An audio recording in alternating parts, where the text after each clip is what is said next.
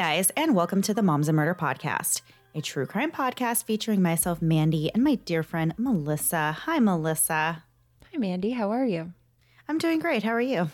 I'm doing pretty good, thanks. Awesome. So I don't think we have a lot of announcements this week. I know last week we did our skylight frame giveaway, so we haven't done the drawing yet, but by the time this episode comes out, we will have done the drawing, and somebody will have won. Can you believe it? You won. Congratulations. Yeah. That's one person. So we're recording this on Friday, and the drawing is going to be on Sunday, and the episode will be out on Tuesday. So it's all happening somehow in this time period. So yeah, we don't know who it is yet as of right now, but by the time this episode airs, we will know who it is. So yeah, hopefully it's you. There you go. Good luck. May the force be. Wait, no, that's not the right one. I knew I was going to do that one wrong. May the force be with you. Also, may the odds be ever in your favor. And what other movie quote could go there? But one of you will win. So Wait, good luck. Were you right? Oh, I thought you were saying like the like funny ha ha ha, like may the fourth be with you. Did I actually say may the fourth be with you? I might have, because my husband was just reminding me it's May the 4th. Yeah. And I was like, I don't care. And so maybe that's why it was in my head. May the 4th and May the 4th be with you. Both of them. Why not both? Why not both? In these times, why not both, Mandy? Okay, we have got to get into this because I'm going to have fun editing whatever just happened there. Yeah. All right, so we will just get right into the episode this week. So everybody knows that love is one of the most powerful forces on earth, and it really drives people to do all kinds of things that they may or may not have done otherwise. In some cases, love encourages someone to realize their maximum potential, and in other cases, love drives people to do really unspeakable things. One topic that I've always really been fascinated with is the concept of somebody seeking out a relationship with someone who's already incarcerated for a serious crime, like a felony. When a person is attracted to others that have committed various undesirable acts, such as cheating, lying, or even violent crime, it can actually be classified as what is called hybristophilia. There are numerous well-known cases of this that we've actually seen with jail weddings in which murderers are finding love and getting married from behind bars. Usually this happens with a pen pal or someone that admires them that they have been corresponding with in some way. Some of the infamous murderers that you might recognize that actually got married after they were incarcerated are Charles Manson, Ted Bundy, both of the Menendez brothers, and Richard Ramirez. So this week, we're not talking about an infamous murderer who got married behind bars, but we are talking about a convicted felon with numerous violent crimes under his belt that managed to really woo a prison nurse and eventually convinced her to marry him and help him escape from prison. This story takes place in Kingston, Tennessee, and before we get into the details, we're going to tell you a little about Kingston in this week's segment of We Googled This City. Kingston, Tennessee is located in eastern Tennessee and as of the 2010 census has a population of around 5,900 residents. If it's ever under 20,000, just know I'm going through the state and finding facts. There's not going to be a whole lot. So Tennessee, I love you because this week I've only got one fact that's not about food. So I'm going to lead with that one and then we'll get into the delicious stuff. So while we know that the capital of Tennessee now is Nashville, it's actually gone through several different capitals. In fact, back in 1805, the capital of Tennessee was actually Knoxville. It was at this time that the Cherokee actually struck a deal with Tennessee settlers and agreed to transfer thousands of acres of land to the settlers as long as they could change the state capital and have it become Kingston. The Tennessee settlers agreed, and for one day, Kingston was declared the capital. The very next day, they went back into their governmental system. And I like that I use governmental system because I don't remember what the word is. And so geography. No, that's not even geography. Civics is going terrible in my house. So the very next day, though, the capital, they reverted back to Knoxville. They literally took the land. And then in one day they were like, okay, you can have this. The next day they changed it, which is just terrible. But the facts from here on out are delicious and not at all nutritious and may make you pull up your calendar to see just when your next dental cleaning is. So speaking of dental cleanings, Mandy, did you know that the very first cotton candy machine was invented in Tennessee by a dentist? Wow.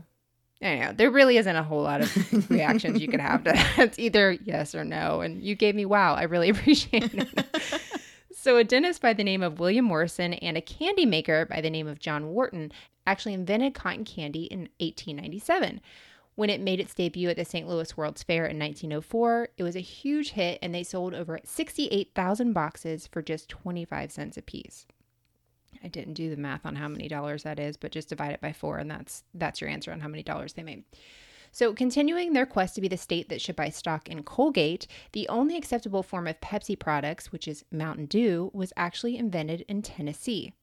Two brothers named Allie and Barney Hartman invented it as a mixer to cut down the pungent taste of homemade moonshine. Ew.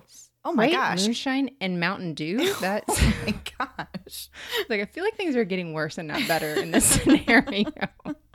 But Pepsi apparently was all about it because in 1964, they bought the lemon lime drink. And I'm thankful because without it, what am I going to do when I go to a place that only serves Pepsi products? Drink water? Pass. And while we're at it, second pass on places that serve you unsweet tea with 3 packs of sugar on the side when you ask for sweet tea. While it's super cute, you think that people that like sweet tea only want 3 packets of sugar. Do us a favor, hand us 20. That way we can act like it's an insane amount. And like, why would anybody use 20? So when we use 8, it doesn't look so bad. We look very normal when we leave you with 12. So, and like, you don't have a problem. But this just made me realize that maybe me and my chompers really should make a visit to Tennessee. That's like where it's at, Mandy. Sugar and food. I'm just like so pumped about it. And clearly like on sugar. So there you go. That's all I got. All right. Jennifer L. Forsythe was born on February 11th, 1974 to parents Floyd and Sally. Her mother described her as being a good kid who never got into trouble, but had a gullibility for men. When Jennifer was told to do something, she would usually just do it blindly without really thinking over the potential consequences. When she was in high school, she met a boy named Eli Gordon, and when they graduated in 1992, the couple got married at just 18 years of age. By the time they were married, Jennifer was already 3 months pregnant with their first child.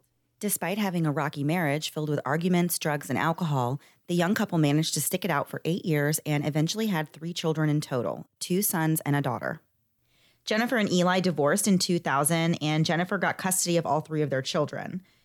It wasn't long before she remarried, and it wasn't long after that before she started having an affair with a man that she met at her wedding. So this will be her second wedding. That's a convenient place to meet somebody. Yeah. Everybody's there in the spirit of love. Might as well pick somebody up. Typically not the bride. Yeah. The bride is not normally the one that finds love.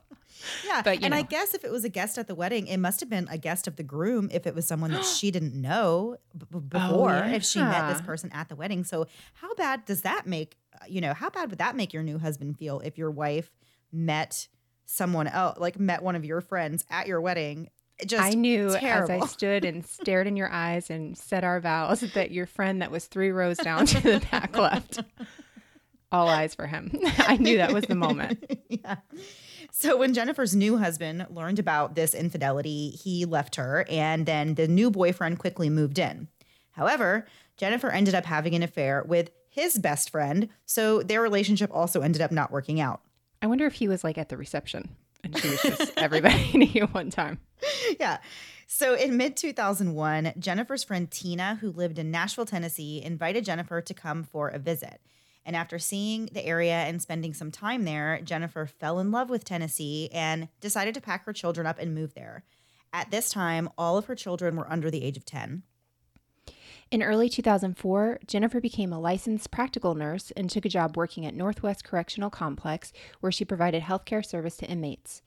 According to a documentary on YouTube, in which Jennifer herself was actually interviewed, her life as a prison nurse was sometimes extremely uncomfortable due to several male inmates that sexually harassed her and would flash their genitalia at her every time she had to go into their cells to treat them for really anything. At some point, Jennifer had enough of the unwanted advances from these inmates, and according to her, a guard at the prison actually suggested that she become friends with an inmate named George Hyatt. Allegedly, George was really feared around the prison, and the idea was that if he kind of followed Jennifer around, that the other inmates really wouldn't bother her because they were scared of George. Which, if everyone's scared of him, maybe there's a reason to be scared of him, and why is this the guy following her around? I can only follow that train of thought so far. Yeah. And then be like, if he's not a good guy, why is he following her around? That's not super helpful. So whether or not this part is true, George and Jennifer met and a relationship of some type actually emerged. George Carlton Hyatt was born on June 30th, 1971. Sources only state his mom's name, so it's reasonable to assume that he was possibly raised in a single-parent household. George's foray into bad behavior began very early on, and by the age of 9, he had already found himself in hot water for truancy and quote-unquote unruly behavior. His teen years were rough, and by the age of 17, he'd already been through an alcohol and drug treatment program. A short time later, he dropped out of high school, and from there, he began living his life of crime. His rap sheet actually began as soon as he was 18 years old, and he accumulated convictions in multiple counties across the state. Some of the sources kind of contradicted each other as it pertains to George's exact crimes and convictions, but we're going to summarize the things that he got in trouble for over the years. He was really involved in several things. So he was involved in crimes such as theft, drug possession, forgery, aggravated robbery, and more. But George wasn't just a seasoned criminal. He was also an escape artist. George successfully escaped from a Kingston jail in 1998 and was recaptured after one day on the loose. He was then sentenced to 36 months for the escape. He also escaped from jail in 2002. In July of that same year, George was arrested for robbery, and in the following month, he was arrested again for aggravated robbery and sent to serve time in Rhea County Jail.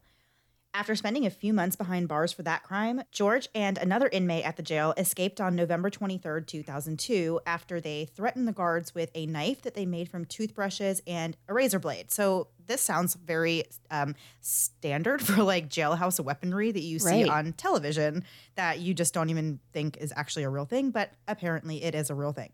So the two men got one guard to give them a key, and then they beat a second officer until he became unconscious, and then they were able to flee outside where there were actually two men waiting to help them escape. But George wasn't very good at escaping jail and laying low, and within days, all four of the men that were involved were arrested at a DUI checkpoint in Southwest Florida. This time, George was charged with escape and also 2 counts of aggravated assault against the prison guards. There are some sources that say he made an escape in 1990 and another one in 1991, but we couldn't really find anything official to verify that aside from just a few articles that listed those years. At the end of 2002, George began serving a 35-year sentence for aggravated robbery and aggravated assault. He was sentenced to serve this time at the Northwest Correctional Complex. And so we don't know the exact details of the crime that he committed, but a 35-year sentence tells us that it was probably pretty severe. They don't hand out. Yeah. Like, it probably involved, a Violence. weapon of some kind and definitely very violent. So they gave him a very long sentence. So it was while he was serving this sentence that he met Jennifer. While George was in prison, he joined a gang and he became known as a pretty intimidating guy. And that was exactly what he wanted. He enjoyed having this persona of being this bad guy, that everybody wanted to stay away from. Jennifer was totally fine with George being somewhat of a protector to her, but it wasn't long before George started pushing for something more than just a friendship. According to Jennifer, he would start giving her money and telling her to go get her hair and nails done. And I am very confused, Melissa. Do people have jobs when they're in jail that they earn money that they can give to their girlfriend? You do, but it's very, very, very minimal. You're not making anything. I mean, you're making I don't know if this is the most accurate number. I've heard 25 cents an hour on stuff. Oh, yeah. So he worked a long time to get those nails. He worked 30 of those 35 years. Yeah, that would be a long time. So he had to have somebody else sending him money or something really for him to be able to give her money. That's what I would assume. Yeah.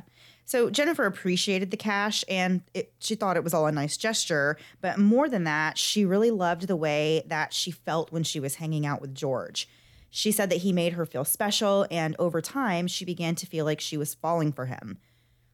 George manipulated Jennifer into believing that he had been wrongfully convicted of the crimes that he was serving time for and that he was innocent. And because of how Jennifer felt about George romantically, she really wanted to believe him. And so she did believe him. And she believed, based on what he told her, that it was only a matter of time before he was going to be a free man. In the summer of 2004, Jennifer and George's relationship was going strong, and Jennifer began dabbling in smuggling things into the prison for her new boyfriend. She gave him large sums of money and eventually smuggled a cell phone in for him to use. According to Jennifer, though, the cell phone ended up being a ball and chain for her that she greatly regretted providing to him, but we'll get more into that in a minute. In August, she got caught bringing shrimp to George, and she was fired from her job at the prison. Jennifer thought that may be the end of the relationship since she was no longer working inside the prison, but George continued to call Jennifer and even sent gifts to her and her family members, as well as letters where he professed his undying love for Jennifer. To prove his affection and loyalty, George asked Jennifer to marry him. Jennifer's family remembered George as being very sweet and knew that Jennifer was really in love with him. In November of 2004, Jennifer filed for divorce from her second husband and committed to her relationship with George. But things started taking a turn when George began to exhibit some really controlling behavior. He would use the cell phone that Jennifer provided him with to call her at all hours of the day, and he would even make her sleep with the phone to her ear. If she didn't answer the phone and keep him on the line at all times, he would verbally abuse her and call her names. Eventually, George began insisting that Jennifer let him listen in on every single conversation she had, so she would have to leave the phone in her pocket and use an earpiece so that he could hear everything she said. Jennifer wasn't allowed to call her own family without him being on the line to hear what she was saying. And Jennifer's family began to feel like she was being brainwashed by George. And we're going to get into what happens next after a quick break to hear a word from this week's sponsors.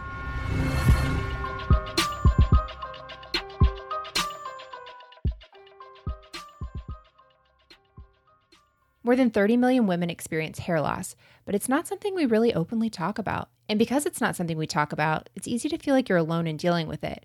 My already thin hair has thinned even more over the past few years, and it turns out stressing about it doesn't help either, so there's that. So I'm super excited to try Nutrafol, which is formulated with potent botanicals to help grow and strengthen your hair. Plus, it's physician formulated and 100% drug-free. Even if you aren't experiencing thinning hair, Nutrafol can help you grow thicker and stronger hair. If you visit Nutrafol.com and take their hair wellness quiz, you can get customized product recommendations that allow you to put the power to grow thicker and stronger hair back into your own hands. Plus, when you subscribe, you'll receive monthly deliveries so you don't have to think about when you need to order, and that means you'll never miss a dose. Shipping is also free, and you can pause or cancel at any time. 97% of women actually reported more confidence after taking 6 months of Nutrafol, so I can't wait to see my results. You can grow thicker, healthier hair and support our show by going to Nutrafol.com and using promo code MOMS to get 20% off. This is their best offer available anywhere, plus free shipping on every order. Get 20% off at Nutrafol.com, promo code MOMS. Their best offer anywhere. 20% off at Nutrafol.com, spelled Nutrafol.com, promo code MOMS. For hair as strong as you are. I love having my kids FaceTime my parents, and I don't know how things go for you, but here, that call is a complete mess. It's full-blown chaos and noise, and it's not always easy for my parents to even see my kids because they are literally bouncing off the walls. That's just one reason why I'm so excited to give my mom the Skylight Frame for Mother's Day. Skylight Frame is such a great way to stay connected to my mom and send her photos of the kids where she can actually see the kids, even though we're miles apart. You can set up your Skylight Frame effortlessly in under 1 minute. You just plug it in, use the touchscreen to connect to your wireless network, and you're in business. And beyond the setup, Skylight is super easy to use. As moms, we take a ton of photos of our kids, so now when you get a photo you really love, you can just email it to your Skylight Frame and it shows up automatically on the beautiful 10-inch touchscreen black frame in just seconds, so you can look and swipe through your collection. Plus, you can give the special Skylight email to everyone in your family so they can send photos to be displayed on your frame. I have my mom's all set up and have my sister send a few pictures already, so when she opens it next week, she already has preloaded photos we can always add on to. If you're still looking for the perfect gift for your mom, or still thinking of the perfect gift that you would like for Mother's Day, check out Skylight Frames. And if for some reason you don't love your Skylight Frame, they will offer you a full refund. Now, as a special holiday offer, you can get $10 off your purchase of a Skylight Frame when you go to skylightframe.com/momsmurder and enter code momsmurder. That's right. To get $10 off your purchase of a Skylight Frame, just go to skylightframe.com/momsmurder and enter code momsmurder. That's skylightframe.com/momsmurder. And now back to the episode. Before the break, we were talking about this complicated relationship between an inmate at Northwest Correctional Complex named George Hyatt and his new love interest and former prison nurse named Jennifer. George had a long history of being a smooth-talking ladies' man, and he used his charm to seduce Jennifer and eventually convinced her to carry on a relationship with him.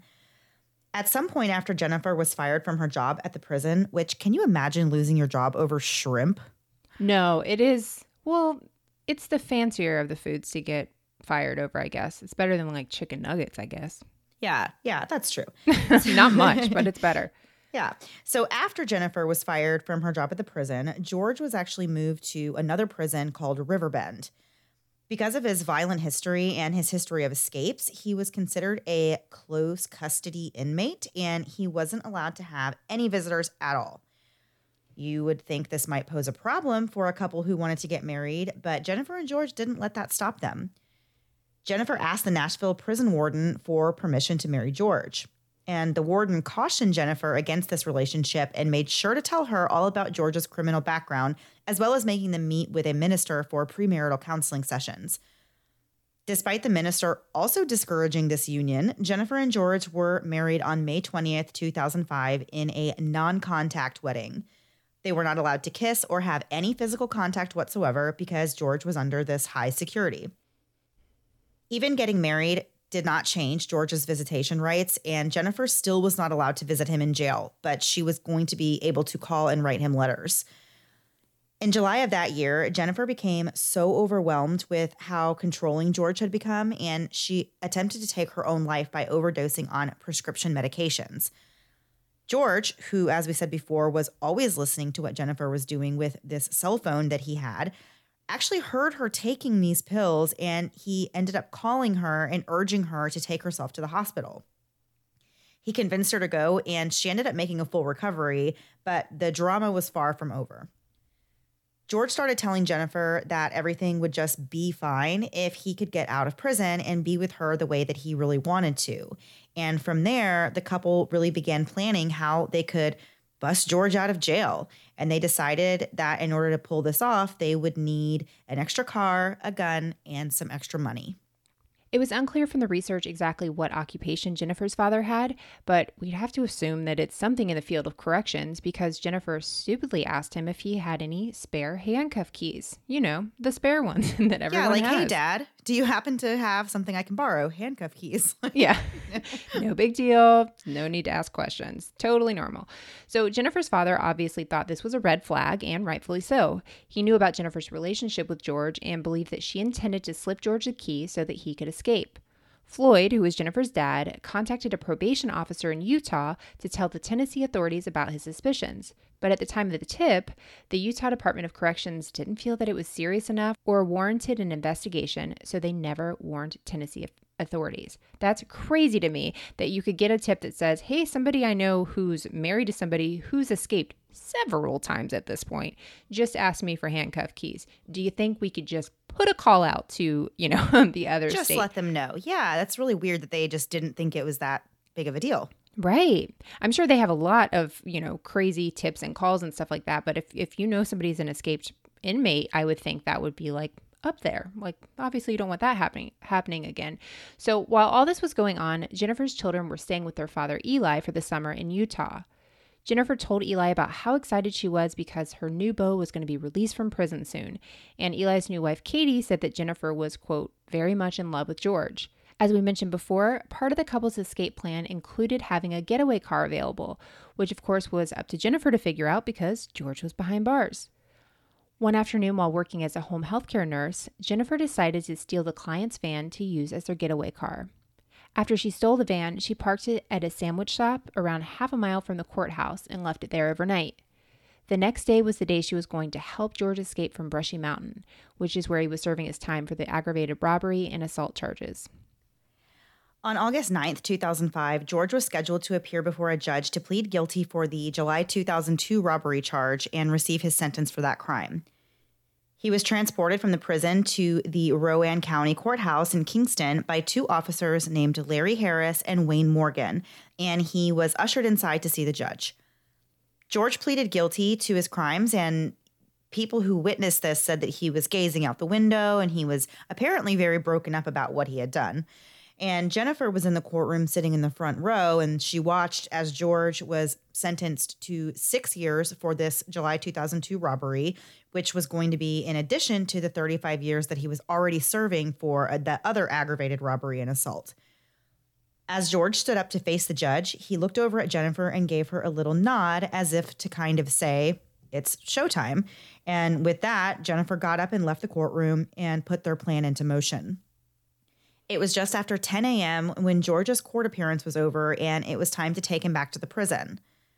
While the officers were preparing George for transport, Jennifer went outside and moved her SUV into the parking stall next to where the prison transport van was parked, and she waited for George to be led back to the van. When George and the two officers reached the van, he started to squirm and try to break free from their grip. And when he was unable to free himself and a physical battle started to really ensue out there in the parking lot, George shouted at Jennifer to shoot Officer Wayne Morgan. As an officer, those would be some terrifying words to hear when you have this inmate who is physically fighting you, and all of a sudden he says to you don't know who he's saying this to, Right. All they're hearing is the words, "shoot him." When George said that, the officers turned and looked to see who he was even yelling at, and they were met with the sight of Jennifer standing in what they called a shooting stance and pointing a gun directly at them.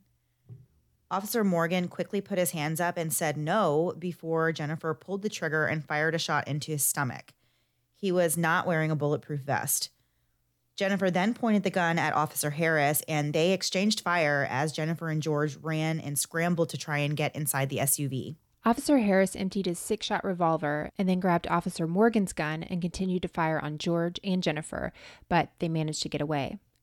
Once the suspects were gone and the immediate threat to Officer Harris's life was over, he went to check on his partner. Officer Morgan was in really bad shape. He'd been shot multiple times, and as we had just mentioned, he wasn't wearing a bulletproof vest. Both officers actually had vests, but they didn't fit properly, so they didn't have them on that day. A month prior to the shooting, Brushy Mountain had put in an order to have officers fitted for vests, but it hadn't been approved yet. As for Officer Harris, a bullet had grazed his right arm, and another ricocheted bullet hit him in the stomach, but he didn't have any life-threatening injuries. In the gunfire, Jennifer was also shot in the leg. Officer Wayne was quickly airlifted to the University of Tennessee Medical Center, where he was sadly pronounced dead within an hour of arrival. Police immediately deployed helicopters to search for Jennifer and George. There was absolute chaos in the immediate area as officers contacted local schools and had them locked down, and medical facilities were notified to be on the lookout for the fugitives. Authorities asked the public to send in tips but warned them to stay far away from the couple as they were armed and dangerous. And we're going to get right into the conclusion of this wild story after one last break to hear a word from this week's sponsors.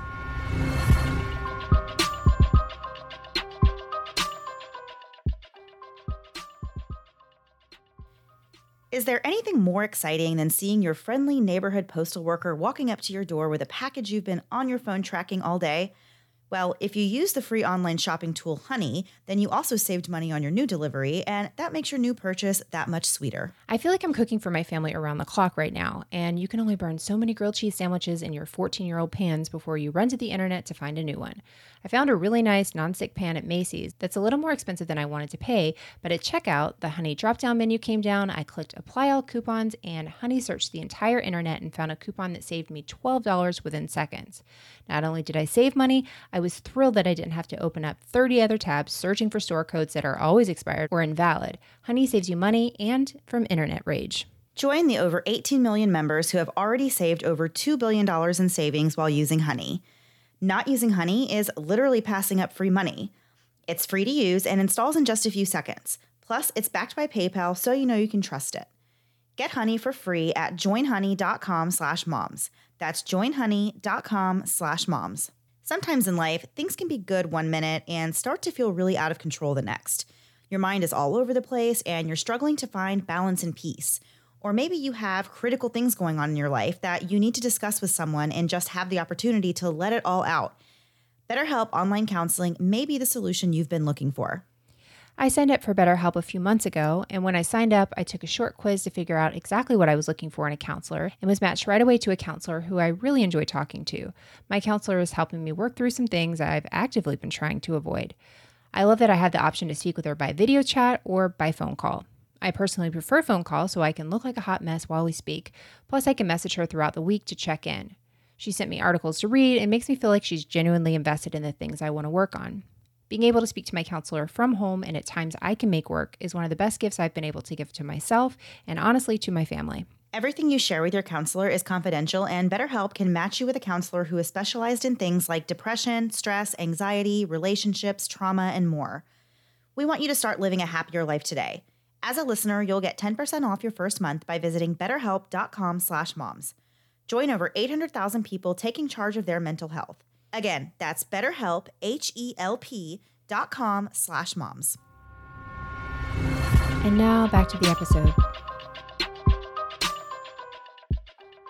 Before we took a break, we were up to the point in the story where George and Jennifer Hyatt had just exchanged fire with two prison officers, fatally injuring one of them named Wayne Morgan.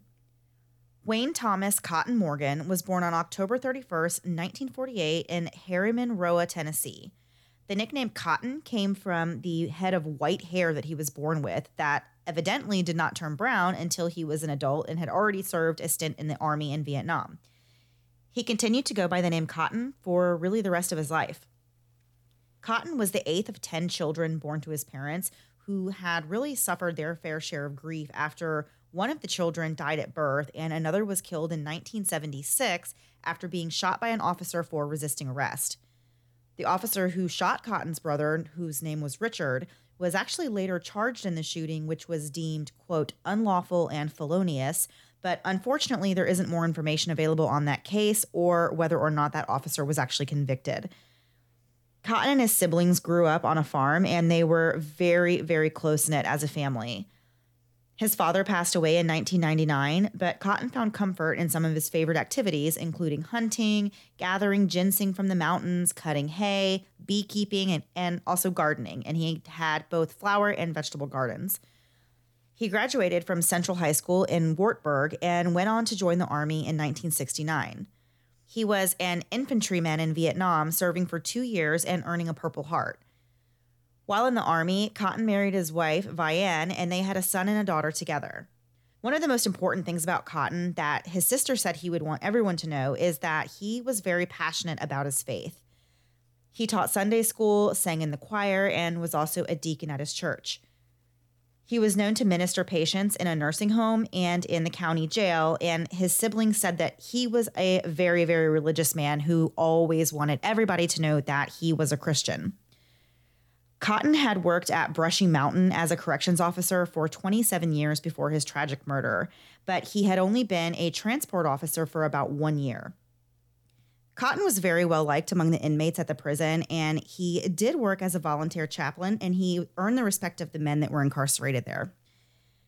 One of Cotton's coworkers said, quote, Cotton had an impact on everybody he came into contact with. He was just a good man all the way around. One of those guys who stood out and you'll always remember. Cotton was actually so well loved around the prison that officials feared for George's safety if he were to be returned to that same prison. They worried that other inmates would actually kill him in retaliation. But first, they had to find him in order to even figure out where they were going to send him back to. After the shooting, the couple had fled the courthouse parking lot and drove to the sandwich shop where Jennifer had already parked their getaway vehicle. From there, they drove about 275 miles, a 4-hour trip, to Erlanger, Kentucky, which is basically where Kentucky meets Indiana and Ohio. When they arrived there, Jennifer rented a hotel room at an Econo Lodge and then went out and bought a hacksaw. Not really sure exactly what this could be, used for, because Jennifer quickly was able to get George out of his handcuffs, and she worked to change her own appearance by cutting and dyeing her hair. They threw away George's prison jumpsuit and the murder weapon in the hotel's dumpster and settled in for the night. The next morning, they hired a taxi to drive them from Erlanger to Columbus, Ohio. This was about a 2-hour drive, and they paid the driver $200 up front to take them. They told the taxi driver that they were headed to an Amway convention in Columbus, but the driver thought that seemed fishy because they didn't really seem like Amway representatives, and he was troubled by the fact that Jennifer appeared to be injured, favoring one leg since she had been shot. It's a very specific thing to be like, we're going to the Amway convention and not try to sell him on Amway. I'm not buying that at all. That's probably why I didn't think they seemed like Amway people. They didn't try to get him to join their pyramid. Right. So when he asked her about it, she told him that he'd been in a car accident recently. The driver then dropped them off at an America's Best Value Inn and went on his way, but he was sure that they were up to something and it had nothing to do with Amway. Once the two of them had checked into their new hotel room, they settled in and ordered Mexican food and kicked back to watch some TV. This is like their only time they've ever been together. Right. They booked 3 nights at the hotel and paid for the room in cash. Later that evening, the taxi driver was back at his home playing video games when a friend casually mentioned to him that there was this fugitive couple's stolen van and that had been found, and that they believed that a taxi had been there to pick them up at some point. So the driver was convinced that Jennifer and George were the people that police were looking for. So he contacted the police to let him know exactly where he had taken them. Meanwhile, Jennifer's ex-husband Eli got wind of what Jennifer had done, and he filed an emergency motion for immediate custody of his children, as well as a restraining order against Jennifer. 36 hours after the shooting on August 10th, more than 25 officers surrounded the couple's hotel room and prepared to take them down. Deputy Marshal Nikki Ralston called the couple's room, and when Jennifer answered the phone, the deputy said, "Hey, Jennifer," and Jennifer responded with, "Yes." And so then the officers knew that they had the right person and the right room. That was very easy. Yeah. So Deputy Ralston said to Jennifer, quote, "You need to get George. Both of you need to exit the hotel room and follow the direction of the officers who will be to your immediate right." Jennifer knew they were caught and there was really no way out of this. So she exited the room and she was limping and she was begging the officers not to hurt George and screaming these things at George saying, you know, "It will be okay, baby. It'll be okay." And so George exited the room and got on his knees to be handcuffed without any fight at all. Inside the hotel room, officers found empty beverage cans, empty boxes of takeout, and weapons. One of the mattresses was also halfway off the box spring. George was immediately taken to Franklin County Jail and booked while Jennifer was taken to a local hospital to be treated for her bullet wound before she was also booked into jail. Both of them were charged with federal charges of unlawful flight, but those charges were dropped quickly so that they could be transported back to Tennessee to face state murder charges. Haley researched this episode for us, and she had a little note about how she had, in her course of researching things, she said she's seen this before about how it's common for them to drop federal charges in order to get more serious state charges going. It's not something that I ever really thought about as happening, but I guess that makes sense that they would like initially charge them just to get them on something. And then, you know, they'll go back and say, you know, we're going to send you back to Tennessee and get you on murder charges and not just these flight charges. Yeah. So Jennifer actually fought extradition back to Tennessee after the judge told her that she could face the death penalty in the state of Tennessee, and she really appeared dazed at her court hearing. When George found out that Jennifer was fighting her extradition, he decided to fight his as well, stating, quote, "I don't want to leave without her. I don't want to. I don't want to." It didn't matter anyway, because on August 23rd, they were both extradited back to Tennessee. And when they appeared in a Tennessee courtroom for the first time, there were more than 40 officers, some wearing bulletproof vests, while others actually held guard with shotguns. While Jennifer was in jail, prison officials found and confiscated several letters in a 34-page diary titled A Modern Day Bonnie and Clyde. The diary begins with Jennifer talking about her life growing up in Utah. Her first memory, she said, was of her parents' divorce and how she and her sister had to split their time between the two homes. When her father remarried, he stopped having Jennifer and her sister around as much.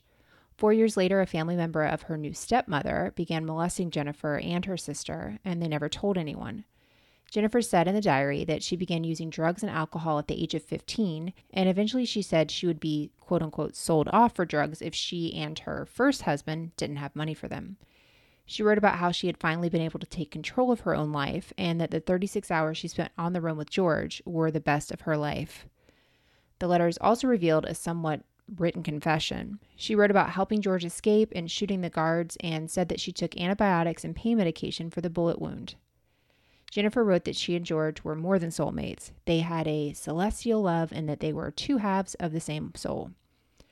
Officer Colton's life was honored on August 12th. He was buried in Warburg, Tennessee with full military honors, a 21-gun salute, taps, and a flyby from 4 helicopters. There were around 1,000 people in attendance, including the governor of Tennessee, Phil Bredesen. The funeral was held at Wartburg Central Middle School in the gym, and the governor spoke for about 5 minutes and then presented the Morgan family with a Tennessee Medal of Valor. On September 17th, 2007, Jennifer pleaded guilty to first-degree murder, attempted first-degree murder, and facilitating an escape. She was sentenced to life without parole for the murder, 15 years for the attempted murder, and 3 years for the escape charge. She was able to avoid the death penalty by agreeing to testify against George when it was time for him to go to trial. But on March 9th, 2009, George actually avoided trial at all by pleading guilty to the same charges as Jennifer, except his was a felony escape charge instead of just facilitating.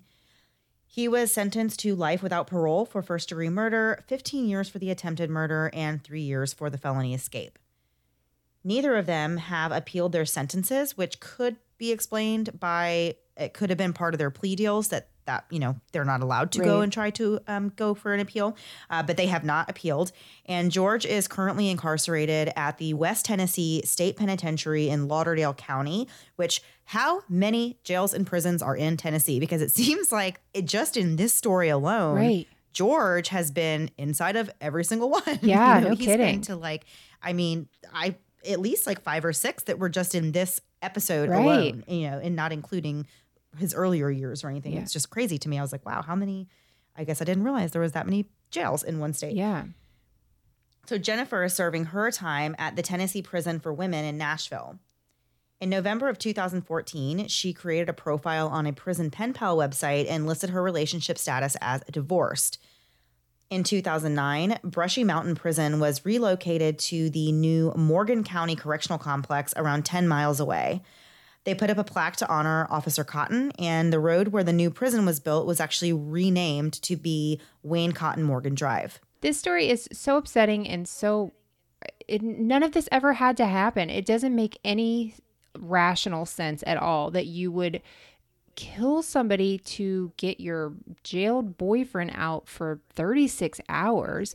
And then now, guess what? They can't ever talk to each other ever again. They're not going to let them talk between prisons, for goodness sakes. Then there's no communication. Well, no. And so best case scenario, what was best case scenario? You got away forever? Have you never watched a movie? This doesn't even happen.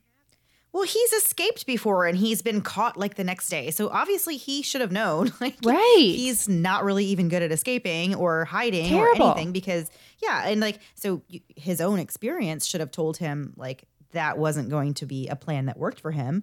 And unfortunately, this, on this particular time, an innocent person lost their life. It's very tragic and very sad for Cotton's family and his son and daughter and his wife, and just absolutely terrible to even think about officers going to work like that and they're already putting their lives in danger. And that has to be just the most heartbreaking thing for his family, that he was killed in that type of a way while he was on the job. So it was nice that we got a little glimpse into his life. He seemed like a very nice and loving guy who really wanted to help people. I'm glad that they were renamed these things and they have the plaque in his honor and stuff. I'm sure obviously that doesn't make things better for the family, but it's nice that they're remembering him in that way. So just a sad story, and just it's hard to even understand the mind of somebody who could go along with this. I mean, obviously she felt like she was very manipulated and he was controlling and stuff, but it's a tough one to understand how it got to that point, really. Definitely.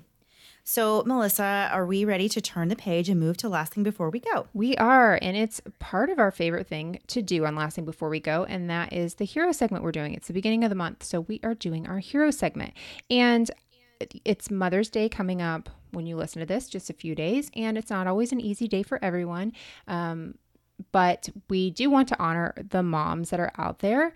I guess us included. Let's honor us too. We can be honored as well. But hey, someone's got to do it. So I looked for in our email through the heroes that have been nominated, and I just typed in the word mom to see if anybody had nominated their mom. And I cannot believe I haven't seen this one before because it's such a good one. And I'm so thankful I didn't see it before because this is a great time to talk about this. This is from Nikki M. Her nomination for Last Thing Before We Go is her mom. Her adopted mom. She says, "My adopted mom is so selfless. She has taken in over 500 children and help them along the way. She's adopted 12 children. She gave up her life and sacrificed everything, even food and her patience, so that we could have dinner and be taken care of. I would not be the woman I am today without her helping and molding my life. Her name is Connie, and she's the best person I know. And so I wrote her and said, hey, we're going to talk about your mom. And she said, I didn't even mention her birthday's May 2nd. So if you could squeeze in a happy birthday, it would make her year. But she's also in the process of adopting. So we got this email a few months ago, number 13, 14, and 15. They're 2 years old, 4, and 16 years old. So wow. Just what a few months has made a difference. She's adopted 3 more kids since we've gotten this email. How incredible is Connie? So incredible. I love adoption stories. I think they're like some of my most favorite feel-good stories, but to go through the process and to adopt multiple children and to raise them and to just keep going with that as your life, that's so amazing and so incredible and so needed really in this world. So yes, I'm so thankful for Connie and everything that she has done for all the children that she has adopted. 500 kids she's had come through her family, like I'm assuming foster care. That is incredible to be. It's amazing. Yeah, it made my whole day to read this. So thank you so much, Connie. We appreciate you and all the moms. We appreciate you so much. And I know, like I said, it's not always an easy day for people, but we're thinking of you and thinking of the moms and hope you do have a good Mother's Day, whatever that looks like for you. And Mandy, get me out of what I'm saying because I'm starting to sound like I'm going in circles again. Please help me uncircle. I think you sounded very Melissa. Fine. Fine. That's terrible. Terrible, terrible. Well, have a great week, everyone. And we'll be back next week. Mandy? Yes, we will. At the same time, same place with a new story. Have a great week. Bye. Thanks so much for listening to the Moms and Murder podcast. Make sure to check back with us next week for a new episode. You can also find us at momsandmurder.com, where you can connect with us via social media. Please make sure you subscribe and give us 5 stars, because giving us 4 stars would be a crime. Thanks so much.